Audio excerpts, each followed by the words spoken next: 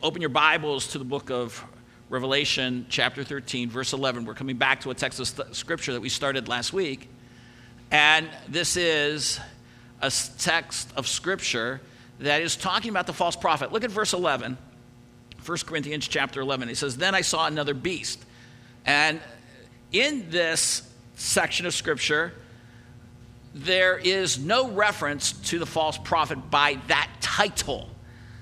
Just like earlier, there was no reference to the Antichrist by that title. However, it is extremely clear that chapter 13 is talking about the Antichrist and his henchman, the false prophet. Both of them are described as beast. And so when it says in verse 11, "Then I saw another beast coming out of the earth," in our study last week, we said the Antichrist comes up from the sea, representing the abyss of Satan and his satanic activity, and it's more imposing. This one is a false prophet, and he comes up from the earth, and the symbolism that is used in Scripture is that it is not as intimidating. It's coming off nice, and it fits with this being a religious leader that people are going to think is nice. He is soft. He is welcoming. However it comes off, he is from the earth. So as we come to this text, we remember that we are playing out an end-time drama. It is chapters 12, 13, and 14 that is telling us the story of how the events in the second half of the tribulation are playing out with Satan. And on your sermon notes, there is the list of characters that are playing out in chapters 12, 13, and 14. There are 10 major ones. And the reason we are given this is because John has basically been given the big picture of the second half. It is emphatic that you are astute and understand. And I know I've repeated it because it's so important, because so many people get lost, that they understand that when John is given the little book in chapter 10, he is given basically a different picture of how the book of Revelation, the tribulation, is being given to him. The first half of the book, in chapters 6 through 9, he has given these like in a sequential order. But when you come to chapter 10, he has given the little book that allows him to look from earth. He's no longer in heaven per se, even though he's going to have access to look into heaven. He's on earth, and he is telling us what's happening in the second half. In the previous studies, we've gone into that, so I'm not going to repeat that. But each section, chapter 11, chapters 12 to 14, chapters 15 and 16, chapter 17 and 18 is going to tell some aspect of the key story.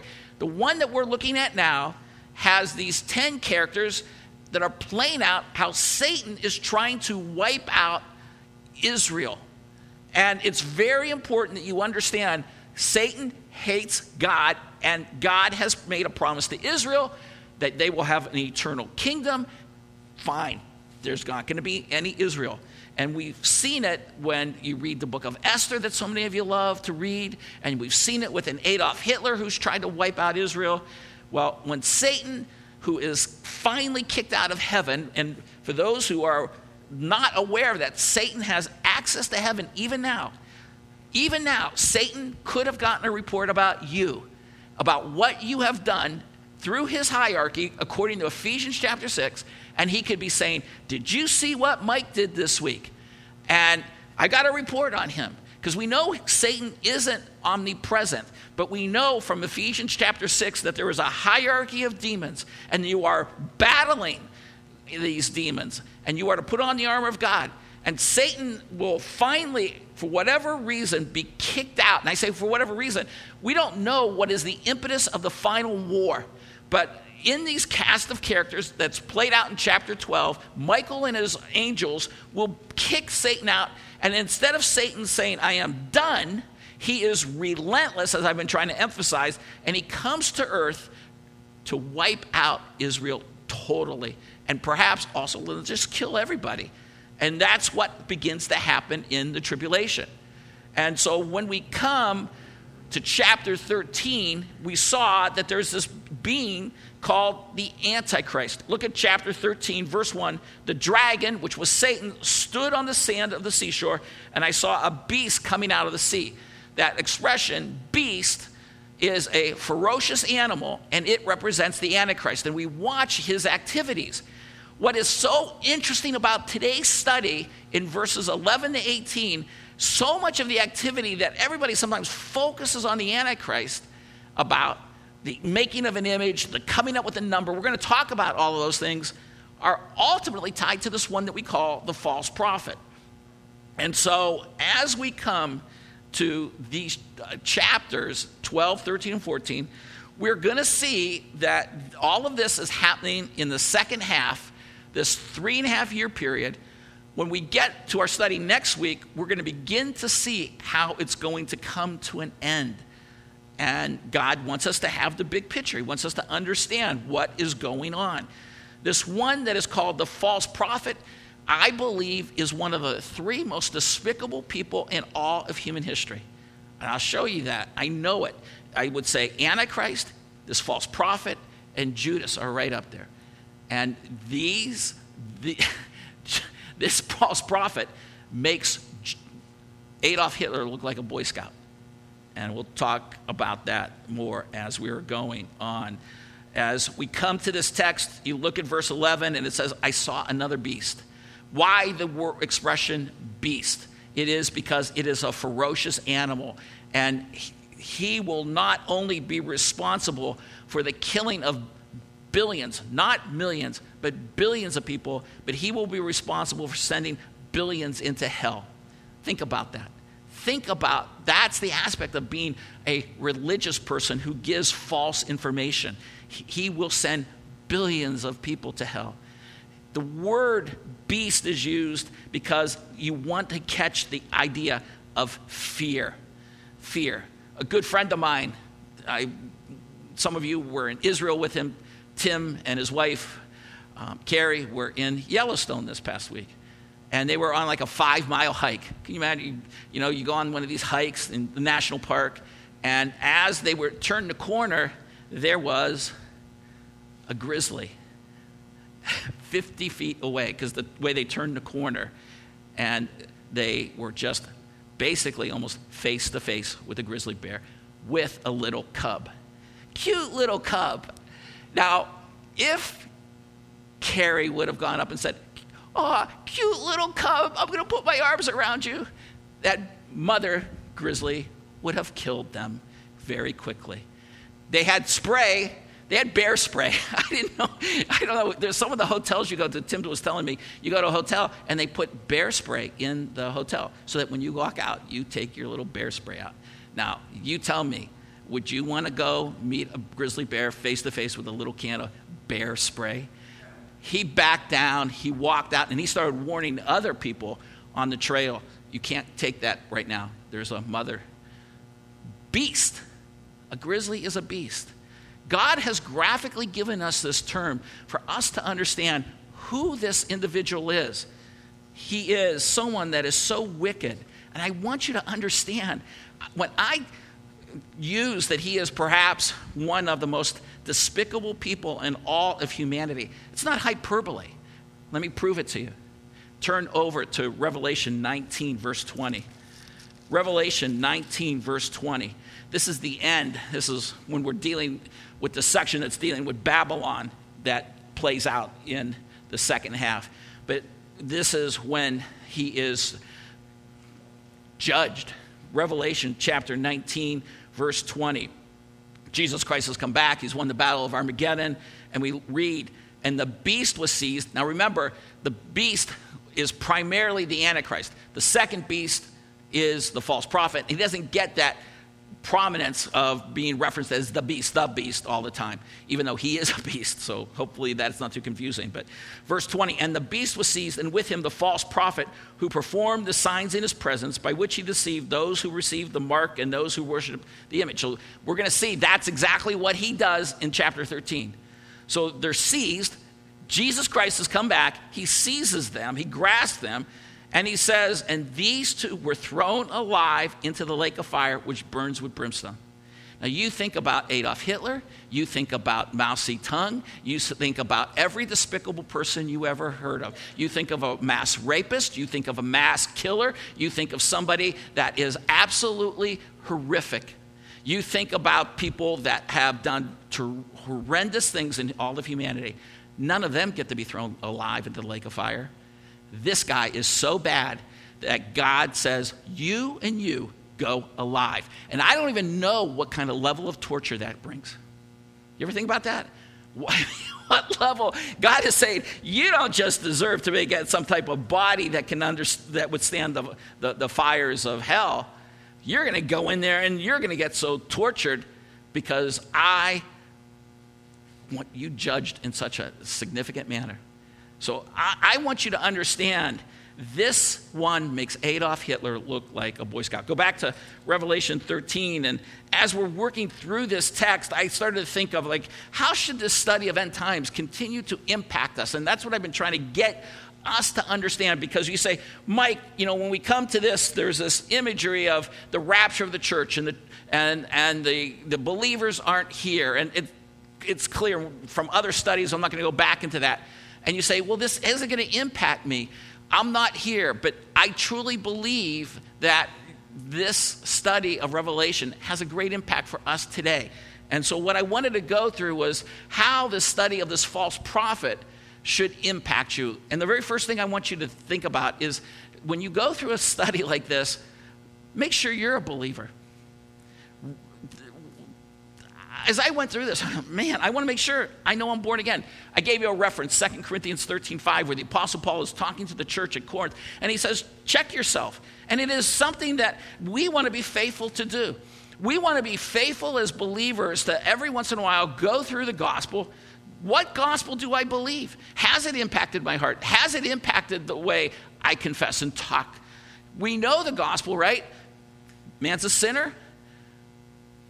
Jesus is God and man. He's the only way. Jesus' death paid the penalty. His resurrection proved it. You can only accept this by faith alone. 5 topics of the gospel. I begged you to know those. I beg you to know 2 verses for every one of those points. Man's sin. Person of Christ is God and man. Christ's death. Christ's resurrection. Faith alone. And look at your life. Have you been transformed? In the secrecy of darkness, when no one else is watching, is there a trust in you for Jesus Christ? Is there a transformation? Are you born again? Jesus says, unless a man is born again, he doesn't go into the kingdom of God. My heart's passion is for all of you to be saved. I don't want any of you to come to the judgment day and be surprised. Wow, I wasn't saved. I'm not going in. Jesus himself warns that many on judgment day will say, Lord, Lord. That is people who had some semblance of an awareness of who Jesus is. I'd hate to think that some of you just never took that extra step of faith. You knew it, but you never believed. Second, because we believe, be passionate about witnessing. Matthew 28 talks about the Great Commission. It is a commission that all of us have. It is something that I can't imagine any of my loved ones ever going into the lake of fire. As sure as we're sitting here, you're sitting here, I'm standing here, the reality is there is a lake of fire and people are going to be thrown into it. And if I know that I'm born again, it is inconceivable that I could ever be quiet about this. I want to be demanding. Sometimes someone will say to me, Mike, you shoved this down my throat. Listen, you have to understand there's got to be a need to be clear on this. We need to be defined on this. We need to be telling people about Jesus. there is no second chance. Carl referenced no purgatory.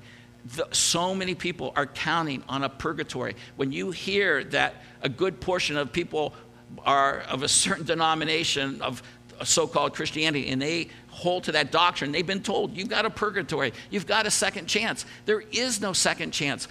Hebrews 9 tells us clearly, first comes death, then comes judgment. No second chance, people. I can't imagine if someone is truly born again that they could stay silent about this and let somebody just go through life that they love, they care for, they work with. Look, I know there are people we casually meet, and maybe you don't get into the gospel. I get that. But for the people that we know, we've got to be aggressive because the world isn't telling them. The world is passive about this. And when we look at this reality, I'm concerned because I mentioned it last week that, right, few and far will be saved. Wide is the path that leads to destruction. Narrow is the path that leads to life. And it's been really haunting me, the fact that I feel sometimes like I'm going to fail. And that I'm not going to see a lot of people saved. But I don't want that to take away from my passion to share. And I don't want you to have that taken away. I realize that I used the illustration last week, and if you weren't here, I used this illustration, and I want you to think about, in the days of Noah, 8 people were saved. Population experts think that there were anywhere from 100,000 to 4 billion people alive. And however you take it, 8 divided by 100,000 or 8 divided by 4 billion, the number is infinitesimally small. But yet some will get saved. And we know from our study of the book of Revelation that there will be people from every tribe, tongue, nation, from all over the world. So some people will be saved. And I hope that before this starts that some people are saved. So please be passionate. So we're studying this false prophet. So be passionate about witnessing. But we're studying this false prophet. And one of the aspects I thought about this is this aspect. When you deal with a false prophet, how do you combat him? You combat the false prophet by knowing the Bible and being a good student, being a keen Berean. And this passage there in Acts chapter 20, verse 32, comes after a very famous warning. I'm going to use the earlier passage in a second, but Acts chapter 20, verse 32, where the Apostle Paul is leaving the church at Ephesus, and he's leaving in tears, and he's commanding the elders, and he wants this for the people. He says, I commend you to God and to the word of God of grace. Listen, the only way for you to fight a false prophet is to know God's word.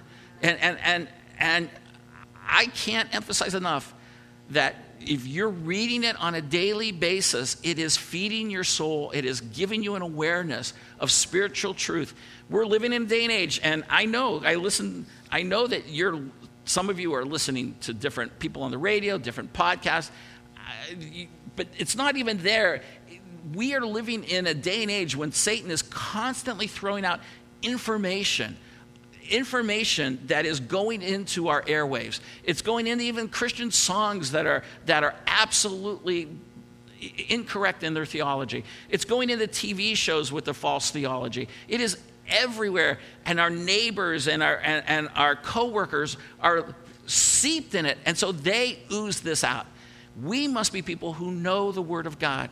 And when I tell you that this is an emphasis, I never want it to be this big negative. I don't want us to think like, you can never visit another church or listen to anybody else. That's not what we're saying. I just want you to have your ears tuned, because it's amazing. You're studying end times. You're talking about this one called the false prophet, because that's what he was called in Revelation 19 and chapter 16 as well. They are giving information out. And this is the ultimate false teacher. But God has consistently tried to get his people to be aware of false teaching.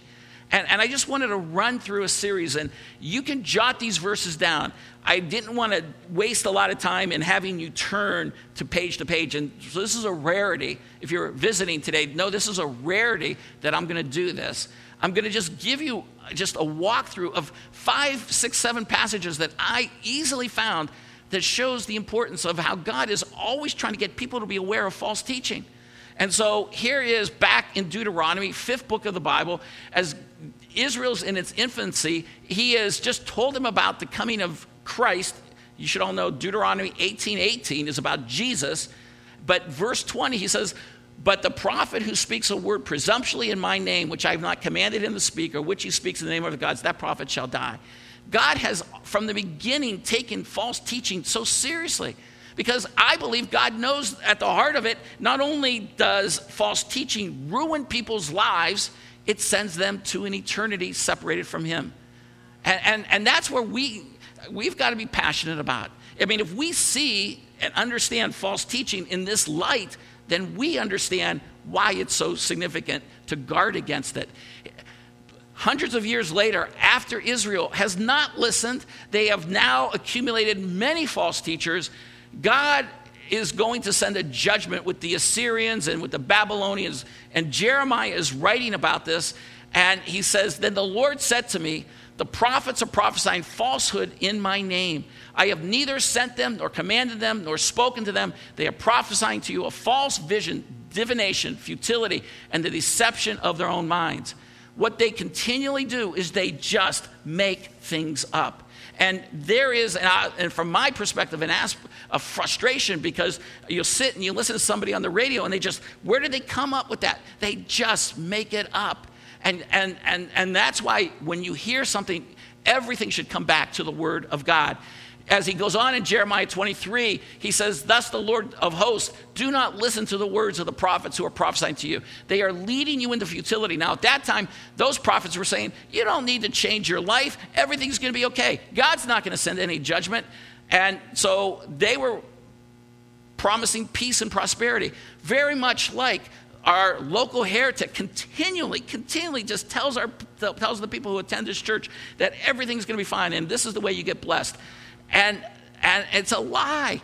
So they were telling, this is specific, the futility was that God was going to send judgment. And so they speak a vision of their own imagination, not from the mouth of the Lord. Futility, it ends up in emptiness. That's what's going to happen to everyone that falls a false teacher. The Antichrist is going to use a false prophet that will be the epitome of one who just makes things up. Then, this isn't just Old Testament. Here you have Jesus. And Jesus is trying to warn his disciples as he's trying to warn them. He says, how is it that you don't understand? I did not speak to you concerning bread. He was talking about yeast and how false teaching is like yeast and it spreads through the bread and it just permeates all through the bread, the yeast does. But that's what false teaching does. Hence, the awareness he wants people to have. So Jesus says, but beware of the leaven of the Pharisees and the Sadducees. Leaven is another word for yeast. Then they understood that he did not say to beware of the leaven of the bread, but of the teaching of the Pharisees and Sadducees. And that's my warning to you. Be aware of this. So then he goes on as... At least the Bible goes on, and this is the passage I just told you about. The Apostle Paul, for 3 years, has been working with the church at Ephesus. This is a famous passage. And he says this, be on guard for yourselves and for all the flock. So he's telling the elders, you have to be aware, among which the Holy Spirit has made you overseers, to shepherd the church of God, which he purchased with his own blood. So this is no small thing, the church of Jesus Christ. It's been purchased with the blood of Jesus. And he goes, I know that after my departure, savage wolves will come in among you. Beast, people. Beast. The false prophet of Antichrist is a ultimate beast. But these are other beasts, not sparing the flock. And from among your own selves, men will arise, speaking perverse things, to draw the disciples after them. Constantly within the church, we hear of false teachers, people that are all very popular speakers, and next thing you know, they're teaching something just as a little twist, and it's enough to take people down the wrong road. Therefore, be on the alert, remembering that day and night for a period of 3 years, I did not cease to admonish each one of you with tears. So I'm hoping I'm kind of convince you that, look, if in the end times, Satan isn't necessarily bringing some giant tank or some giant missile. The thing that he uses is this false teaching, and he's using it today. How do you combat it? Well, 1 John 4, 1-3. Beloved, do not believe every spirit, but test the spirits. And how do you test spirits? You don't see spirits. He's talking about the teacher, the one who's proclaiming things. He goes, whether they are from God, because many false prophets have gone out into the world. By this you know the Spirit of God. Every spirit that confesses that Jesus Christ has come in the flesh is from God. And every spirit that does not confess Jesus is not from God. So you have many religions that will say they're Christian, but they deny Jesus was God who came as a human. And so that is just one of the many tests. This is the spirit of the Antichrist, which you have heard is coming and now is already in the world. That last line, you need to understand. You're living in a day and age when the spirit of Antichrist is very much out there, and he wants to destroy you. So please, my thing is, if you have just gone a week without taking up your Bible and reading it, then you're opening yourself. You have got to be reading on your own, absorbing the word, taking in what we're teaching, and then also just taking in your own awareness of the scriptures. Just trying to get you to be aware. This is a battle. Satan is relentless. He's going to keep coming after you, and he wants to destroy you. And he has destroyed many lives, and he'll continue to do that. Well, go back to Revelation 13. I hope you look at those verses in context and see that everyone was presented to you in a way that was accurate. As we go into Revelation 13, what we started last week was looking at these characteristics of this false prophet.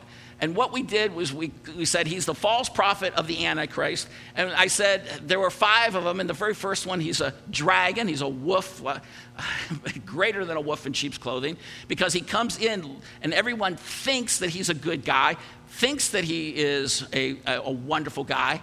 And I tell you, as we said last week, we speculated that perhaps he is the Pope. And I told you this weeks ago.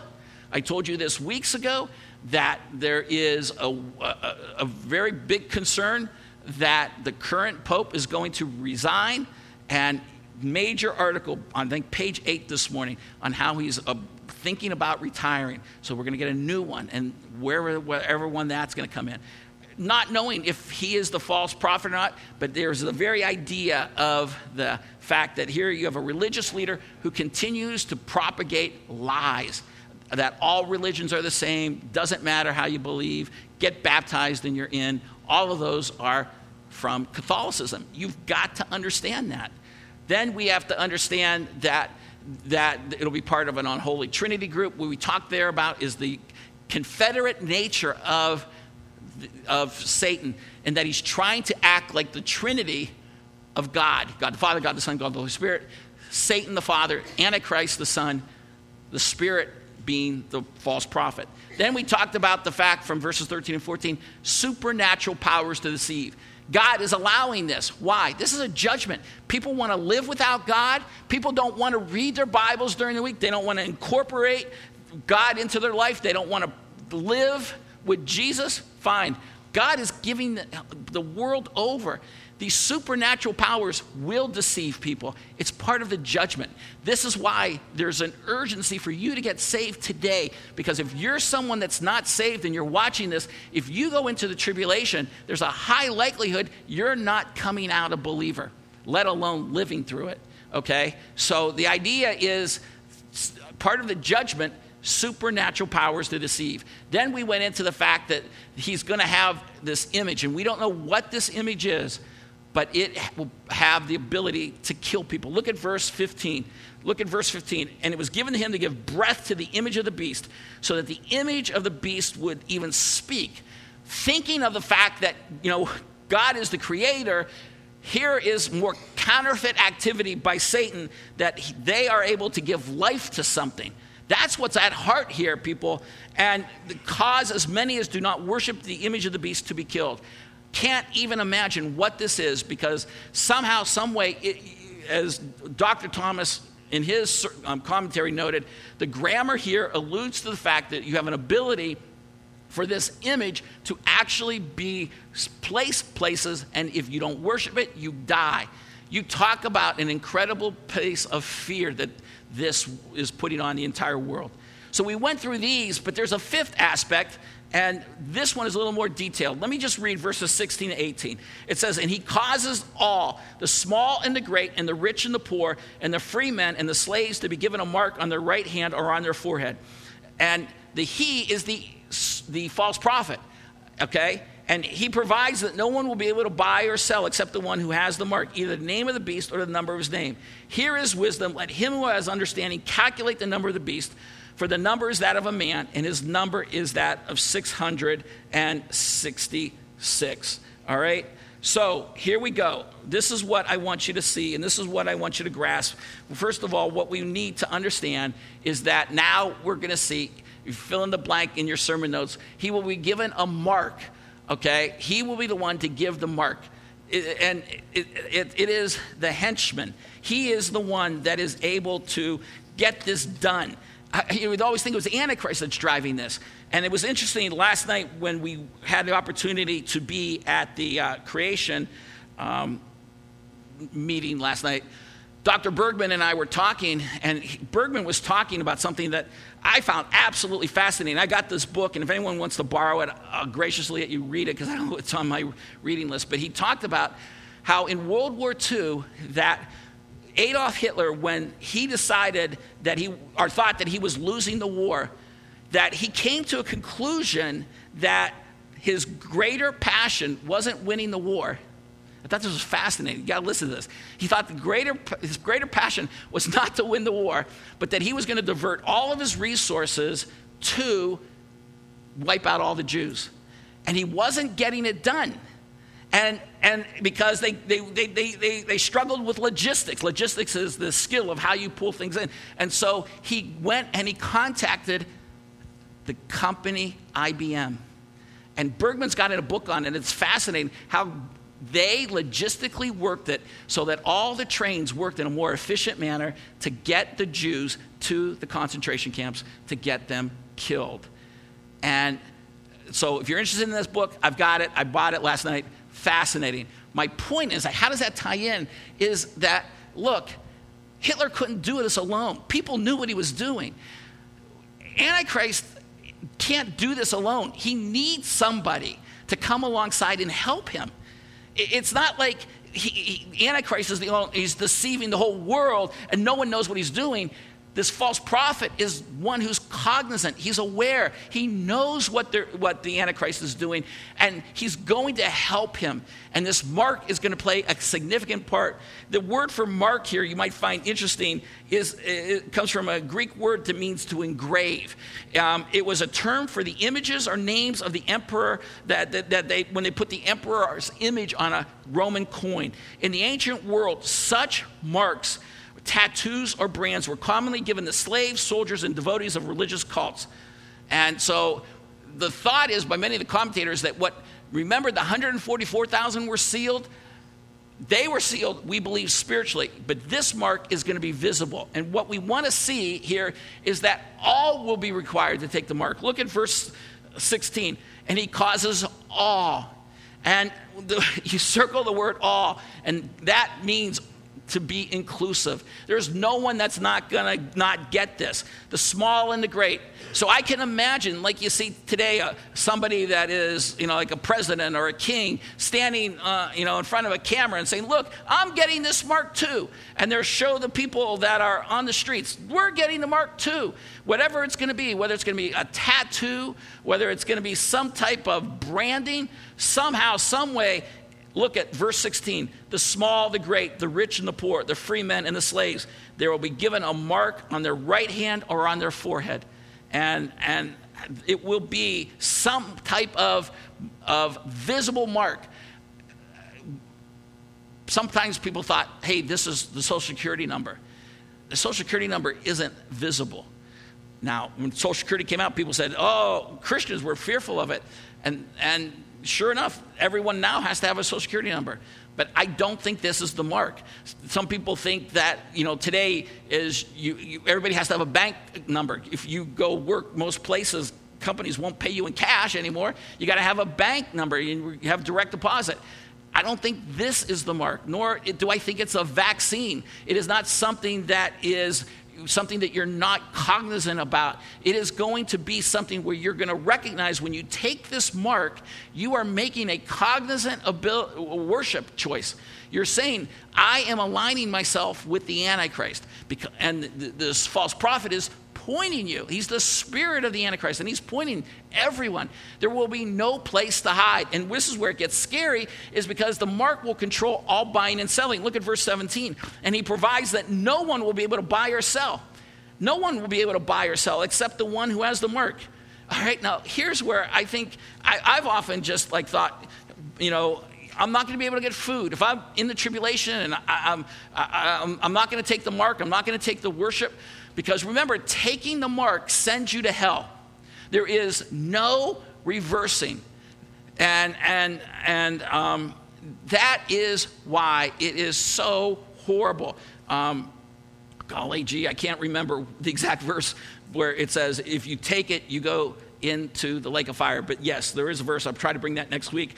But the idea here is you take this. And so now, let's say some of you are sitting here and you go into the tribulation and you're remembering this very morning, and you're remembering that if you take this mark, you will have to go to hell. So you're going to say, no, I'm going to give my life to Christ. I waited too long, but I'm going to do it now. You will not be able to buy, but also you're not going to be able to sell anything. It works on both sides. This is going to be the ultimate government control. It's going to be beyond government. It's going to be able to push everyone to the limit, because when you're starving and you are unable to get food and you are watching perhaps your family starve, some people are going to break down and they're going to finally say, I'm going to get this mark so that I can purchase food for my family, or I can sell things so that I can buy things for my family.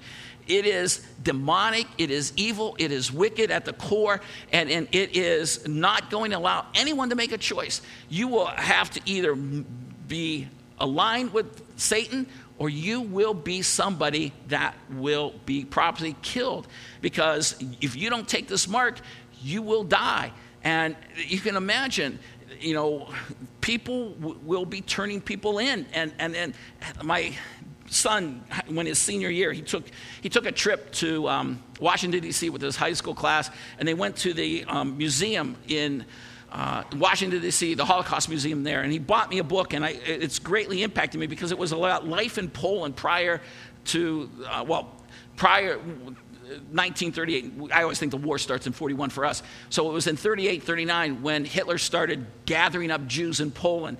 And one of the things that was so horrific was your beloved neighbor, who was somebody that you always maybe had your children play with, somebody that you always maybe had cookouts with, somebody that you continually maybe helped out, that was this beloved neighbor. Maybe it was a beloved shopkeeper next to your shop, were people who were turning Jews in. So if you're a Jew and you think, man, I can go into hiding, and you hide on the corner house, but somebody on that neighborhood saw and they knew that you were there, they were turning their friends in. And, you think, well, that wouldn't happen today. My goodness, people, we just went through a pandemic, and we watched some people they had kids playing at a park. And remember, we were told, can't play in a park, and they would put the yellow police tape around the park. And I watched neighbors that said, there's nobody at the park, I'm going to put my 3-4 kids and they're going to play at the park. And then we had neighbors calling the police on them so that they would arrest their kids or pull them in and get them out of the park. You think that you're going to get away from the Antichrist and his mark? This should put fear in you. We watch the human nature. People will do what they think is in their best interest. And you have to understand, if they can't buy and they can't sell without this mark, and they think that you're going to impede their wealth, their livelihood, you better believe they're turning you in.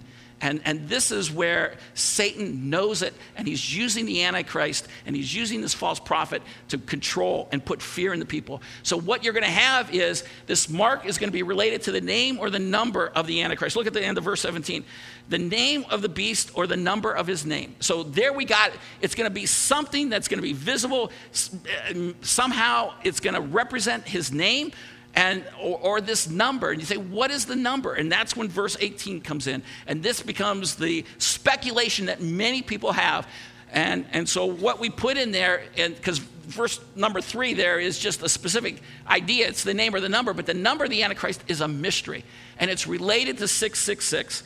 And here is the fact that it is something that is unknown. And that's why I put out the fact that it is a mystery. One commentator said, many have tried to figure out the identity of the Antichrist through numerical calculations. Such approaches will always fail and should not be attempted. Phone books are full of names that might add up. The wisdom of counting the name is not to be applied in our day, for that would be jumping the gun. Instead, it's be applied to believers of the tribulation. The reason I think we don't figure it out, and I like that quote, is because right now we can't figure out what 666 means. I agree with all the commentators that talk about the fact that there is an aspect that is almost like 0.9999 of 10, like if 10 was perfect. One commentator said, the precise significance of the number 666 awaits the future time of the Antichrist. But it is noteworthy that the number is that of a man, right? It says the number of a man. 7, the number of perfection, is God's number. So you see in Scripture that often God brings up the number 7 being the number of perfection. But since man falls short of perfection, his number is 6. Man was created on the 6th day, Genesis 1:26-31. Slaves were freed after 6 years of service, Exodus 21:2. Fields were to be sown for only 6 consecutive years, Leviticus 25, verse 3. Repeating the number 3 times emphasizes this is man's number, just as the thrice repeated statement, holy, holy, holy, stresses God's absolute holiness. So my point is, as numerous commentators says, it will be on you, not in you. It'll be recognized, not questioned. It'll be voluntary through deception and through intimidation. It will be used after the rapture, not before. It will be used in the second half of the tribulation, not the first half. It'll be needed to buy and sell. It'll be universally received by non-Christians, universally rejected by those who become believers during the tribulation. And what we know is it will show worship and allegiance to the Antichrist, promoted by the false prophet, and the destiny of all who receive the mark will be eternal punishment in the lake of fire. A false religion on a scale, as one commentator said, never before seen, is being led by this false prophet. And so what I want you to be aware of is that this is coming, and we're seeing seeds of it. That passage I read from 1 John says the spirit of the Antichrist is around today. We have to be cognizant of what we're fighting. So here, this is what I want you to realize. The false prophet is worse than a wolf in sheep's clothing. Modern technology shows today that you can control buying and selling worldwide. And I tell you, if you ever want to doubt the Word of God, or challenge doubting the Word of God, I think you come to this very passage and you remember that John wrote this in 95 AD. We think it's around 95 AD. And I use this illustration. I'll use it again. If you got this letter and you were in Rome in 95 AD, and you were in Europe in 95 AD, if you were in Northern Africa in 95 AD, and you got a copy of the book of Revelation, you know what you do when you come to this passage? What a joke! Here I am in Rome. You're going to control my buying and selling? Here I am in Northern Africa. You're going to control my buying and selling? You can't even get a boat to me for 6 months, maybe sometimes a year. And today, it is not even something we have to wonder, could it be happening? Most of us have credit cards. Most of us have cell phones. Most of us have bank accounts where they can shut us down in a moment, in a second. You know it's here, people. It isn't coming, it's here. We're beyond that. And here, where people who were looking at this and saying, 95 AD, what a joke. What a joke. You talk about something that is never going to happen. He's going to be able to control buying and selling worldwide. Well, we're here. We are here. I have been in the heart of Africa. I have been in the Great Rift Valley. I have been to Siberia. I have been 4 degrees from the Arctic Circle. I have been everywhere. And guess what? Everyone has cell phones. Everyone has credit cards. Everyone has bank accounts. It's here everywhere. And some of you have traveled to these remote places and you've seen yourself. So use this to awaken yourself in an awareness that this stuff is happening and we're moving closer every day. Don't be complacent. I said there were 3 things out of this passage. Number 1, make sure you're born again. Check yourself. 2, start being aggressive on the gospel. Don't just say you got to come to church. I've been putting out there on the church sign, gospel appointments. If you're afraid, you're intimidated, I'll help you. You tell your friend, would you have a meeting with my pastor? He'll sit down. We're just going to take 20 minutes, 30 minutes, go through the gospel. And I'll do that. And I know Carl would, I know Sean would. We care about people. We need to have people saved because we're rushing towards eternity. Number 3, read your Bibles. Be discerning. The spirit of the Antichrist is continually telling people lies. My goodness, one of the greatest lies that's out there, not only about beyond the gospel, is that the book of Revelation has no relevance and that you can't study and know this book. And we have worked through the first 13 chapters and we're seeing it's very much understandable. So my thing is, I just know that we have an incredible opportunity. We are on the precipice of the next phase. We know that it's right around the corner. My goodness, Israel's back in the land. We talked about so many things. I'm not a prophet in the sense that I can tell you, oh, the tribulation's starting next week, next year. No one can predict the day or the hour. But my goodness, we know the season. And even if it isn't for another 10, 15 years, and you get zealous and you say, oh, I'm going to follow Pastor Mike's exhortations to the T, and I'm going to make sure that we get the gospel out, and I'm going to read the Bible more. And now after 10 years, you look up and you say, well, Mike, you were wrong. You know, it didn't happen in the last 10 years. Well, guess what? You might have gotten people saved. You become stronger. And that's my thing. I just want you to be willing, be there when God judges every one of you. Every one of you will stand before God. It doesn't matter how big you are, how small you are. Every one of you will stand before God and give an account for your life. And so I'm just letting you know. So there's no surprises here. And I say this with love and kindness. You will stand before God, and the person sitting next to you, the person sitting on the other side of you, will not be there for you. You will stand alone. Be faithful. Let's pray. Father, I thank you for the opportunity to know where the future is going. And the future isn't in the stock market. It isn't in America's 250th anniversary. The future isn't in worldwide peace. The future is in the world falling apart. The world is going to pass away, but the one who does the will of God abides forever. Help us, God, to have a generation of people that rise up and understand that we are not going to be complacent about this. I ask God that right now people are in their souls going to resolve to make sure they're saved, to make sure that they're going to be faithful with witnessing, and make sure that they're reading the Word of God. This false prophet will greatly deceive the entire world. His spirit is out there even now. Help us to not be a church deceived. Help us. Help us. And I ask, Father, that anyone who doesn't know Jesus Christ, the fear of God would be greatly imposed upon them. As I spoke to somebody over the last 2 weeks, the fear of God means to be afraid. This isn't just about awe. God sends people into the lake of fire. God sends the Antichrist and the false prophet alive into the lake of fire. Help all of us to not be arrogant, to think that we, of all people, or any of us, would not be subject to the lake of fire.